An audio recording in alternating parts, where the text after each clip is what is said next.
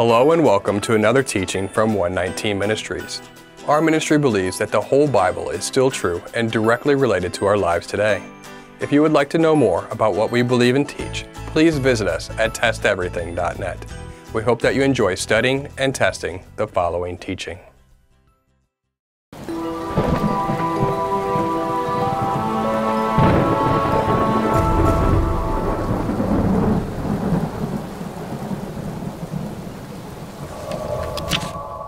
In Messianic, Hebrew roots, and Jewish circles, you might hear about something called the Noahide laws, or the 7 laws of Noah.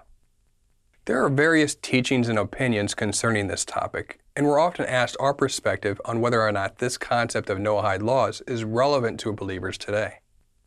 But before we unpack that question, here's a quick summary of the Noahide laws. According to mainstream Jewish tradition, many of the instructions contained in the Torah, such as the Sabbath day, festival celebrations, and certain dietary laws, are given only to the Jewish people.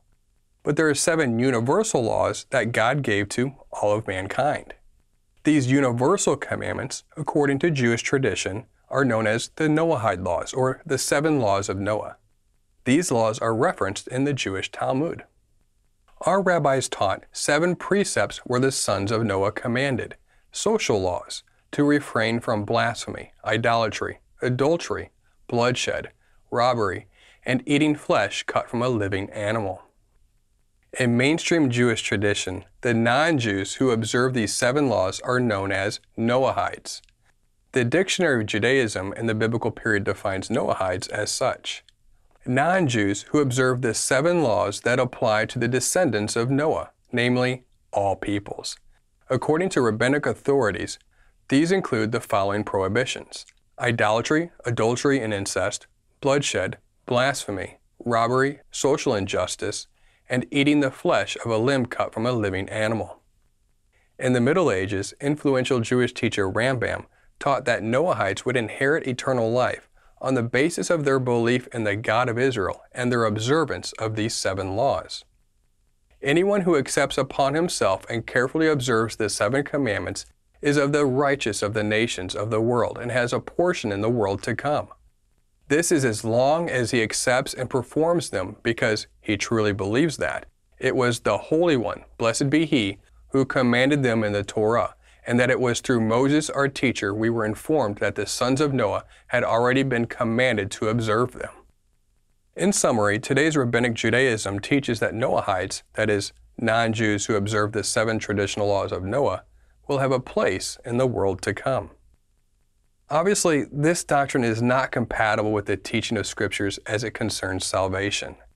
Whether Jew or Gentile, the Scriptures teach that we inherit eternal life by grace through faith in Israel's Messiah Yeshua, not by our observance of any commandments. Ephesians chapter 2, verse 8. For by grace you have been saved through faith, and this is not of your own doing, it is the gift of God.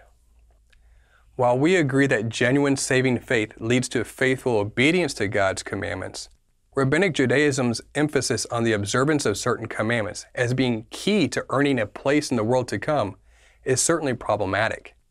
This shouldn't come as a surprise, since mainstream Judaism rejects Yeshua the Messiah, and the Scriptures teach that Yeshua is the only way to the Father. So obviously we are going to differ with mainstream Judaism in our views concerning salvation. But are there other aspects of the Noahide laws that are perhaps grounded in Scripture? Not with regard to salvation, but maybe with regard to the expression of faith. For instance, is there any validity to the idea that only the 7 Noahide laws apply to the Gentiles, while the Torah's instructions concerning the Sabbath, festivals, and dietary laws apply only to the Jews? You may be surprised to learn that this idea is actually quite popular among certain segments of Messianic Judaism. And that is because they've been largely influenced by mainstream Jewish tradition. But our primary concern as believers shouldn't be what Jewish or Christian tradition teaches, but what the Scriptures say. So is there any indication in the Scriptures that Gentiles are only to keep the traditional 7 laws of Noah? No. In fact, the Scriptures teach just the opposite. It's always been God's heart that the nations should draw near to Him and come into full relationship with Him through His commandments. We see this all throughout the Torah. Exodus chapter 20. Remember the Sabbath day to keep it holy. 6 days you shall labor and do all your work. But the seventh day is a Sabbath to Yahweh your God. On it you shall not do any work, you or your son or your daughter, your male servant or your female servant or your livestock or the sojourner who is within your gates. Right here in the midst of the 10 Commandments, we can clearly see that the Sabbath isn't only given to Israel. The sojourner, who is not a native-born Israelite, is also commanded to keep the Sabbath. We see the same thing with the other biblical festivals, Passover, Numbers chapter 9. And if a stranger sojourns among you and would keep the Passover to Yahweh according to the statute of the Passover and according to its rule, so shall he do. You shall have one statute, both for the sojourner and for the native. Unleavened bread, Exodus chapter 12. For 7 days no leaven is to be found in your houses. If anyone eats what is leavened, that person will be cut off from the congregation of Israel, whether he is a sojourner or a native of the land. Yom Kippur, Leviticus 16. And it shall be a statute to you forever in the 7th month, on the 10th day of the month. You shall afflict yourselves and shall do no work, either the native or the stranger who sojourns among you. Sukkot, Deuteronomy chapter 16. You shall rejoice in your feast, you and your son and your daughter, your male servant and your female servant, the Levite, the sojourner, the fatherless, and the widow who are within your towns. We even see this with sacrifices and offerings made at the tabernacle or the temple. Numbers chapter 15. For the assembly, there shall be one statute for you and for the stranger who sojourns with you, a statute forever throughout your generations. You and the sojourner shall be alike before Yahweh. One law and one rule shall be for you and for the stranger who sojourns with you. We can go on and on. It's clear throughout the Torah that God's commandments are not given to the native-born Israel exclusively, but are intended for everyone who follows the God of Israel. However, some object to the plain reading of these verses and insist that the stranger or the sojourner in these passages refers to a proselyte, that is, a Gentile who is formally converted to Judaism. Stranger, sojourner, alien, etc. come from the Hebrew word ger. It is argued that since the Septuagint translates the Hebrew word ger into the Greek proselytos, which came to mean proselyte, that we ought to understand ger in these passages to mean a Gentile who is formally converted into Judaism. And indeed, it is argued that this understanding has apostolic authority since the Septuagint influenced the apostles' interpretation of ger, since the apostles often quoted from the Septuagint. First Fruits of Zion is representative of this position. Here is what they've written concerning one of the passages we read earlier. The Greek Septuagint gives us an insight into how the apostolic community would have understood and interpreted the passage.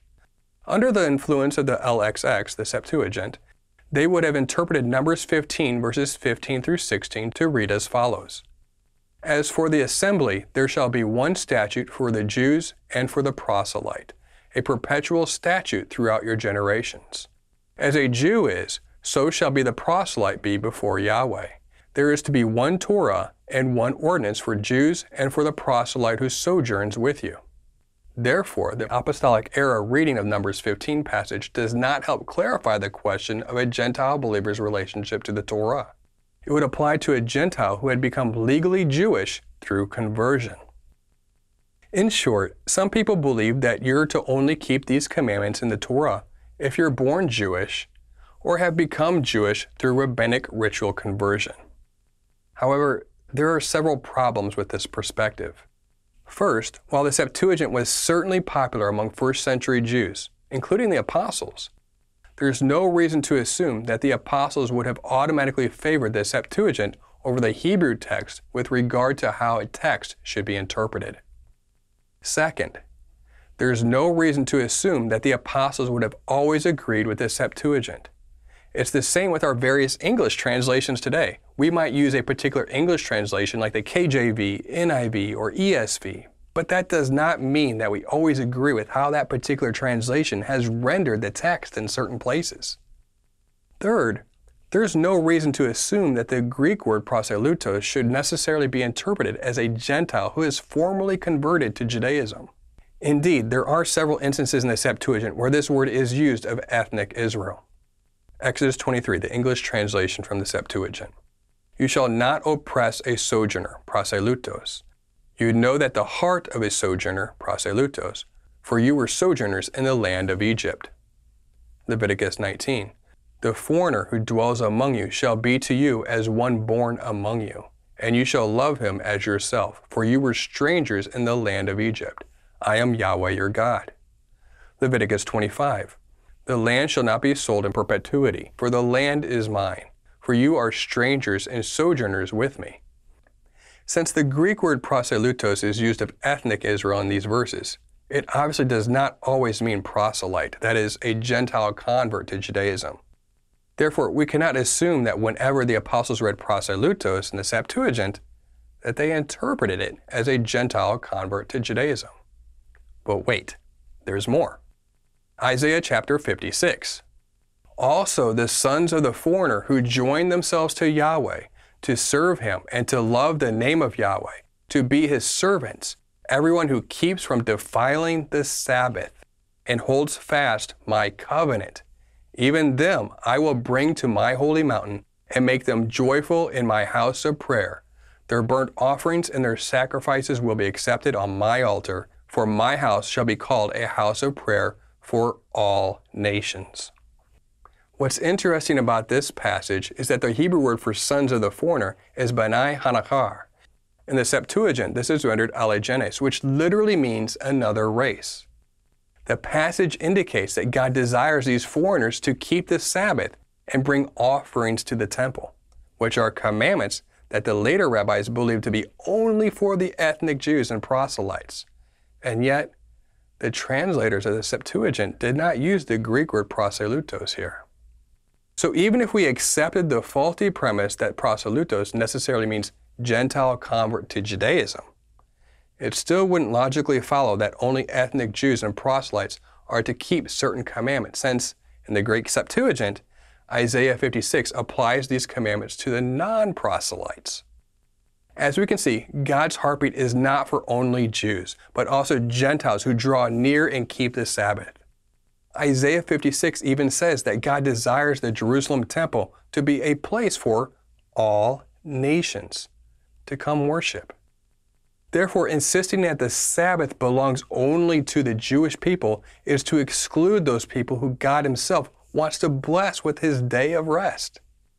So the Tanakh, the Old Testament, is pretty clear that there is one God-given standard for both Jews and Gentiles. No concept of so-called Noahide laws that is evident anywhere in the text. Rather, verse after verse appears to affirm the opposite.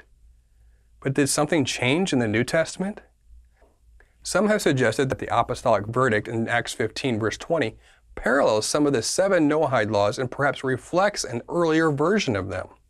Acts 15 verses 19 through 20. Therefore, my judgment is that we should not trouble those of the Gentiles who turn to God, but should write to them to abstain from the things polluted by idols, from sexual immorality, and from what has been strangled, and from blood. Based on this passage, it is presumed that an early version of the Noahide laws existed in first century Judaism, and that the apostles actually affirmed the idea that Gentiles need only to follow these laws. If you're interested, we take an in-depth look at Acts 15 in our teaching, Acts 15, Obedience or Legalism. Right now, let's consider it is reasonable to assume that the Noahide laws existed in the first century. This doesn't seem likely when you learn that such a doctrine did not even exist until the 4th century AD, and probably much later.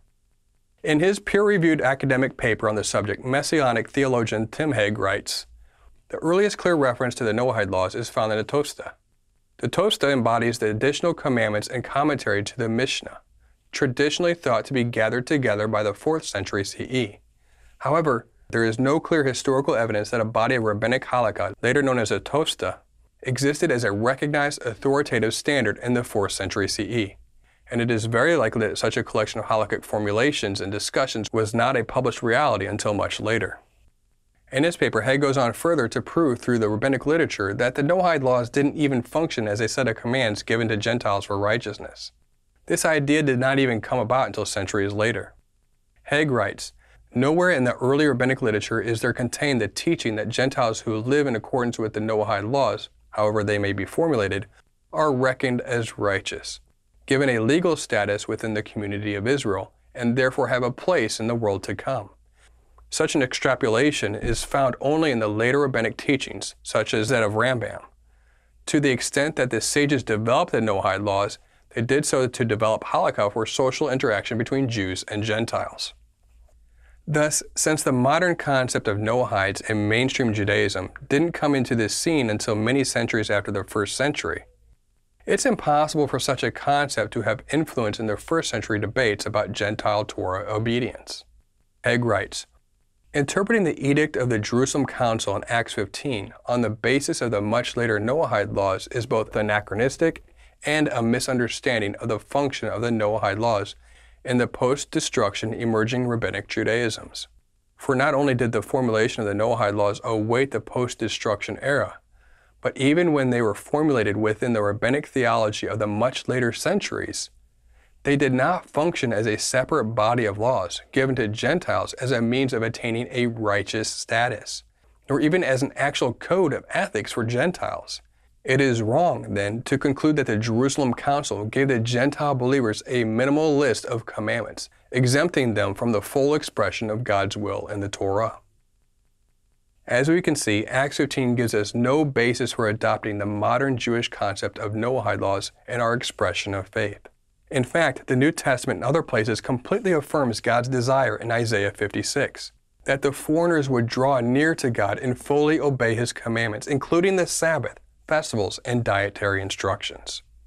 In Matthew chapter 5, verses 17 through 20, Yeshua affirms even the least of God's commandments in the Torah. And in Matthew 28, verses 19 through 20, He commands His disciples to teach all nations everything He commanded, which would include even the least of God's commandments in the Torah. In conclusion, those who suggest that the modern concept of the Noahide laws should have relevance to us as believers are basing their views on modern rabbinic tradition that was invented many centuries after the New Testament. The Scriptures teach against the modern concept of the Noahide laws in that God desires all people, Jew and Gentile, to fully obey Him. Our final authority ought to be the Scriptures, not Christian or Jewish tradition. We pray that you have been blessed by this teaching. Remember, continue to test everything. Shalom.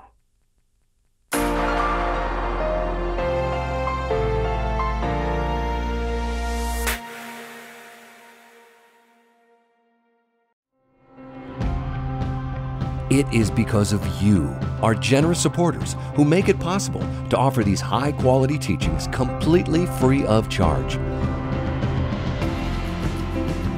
If you feel led to support 119 Ministries so that we can continue this effort, please visit testeverything.net and click on the Support 119 tab.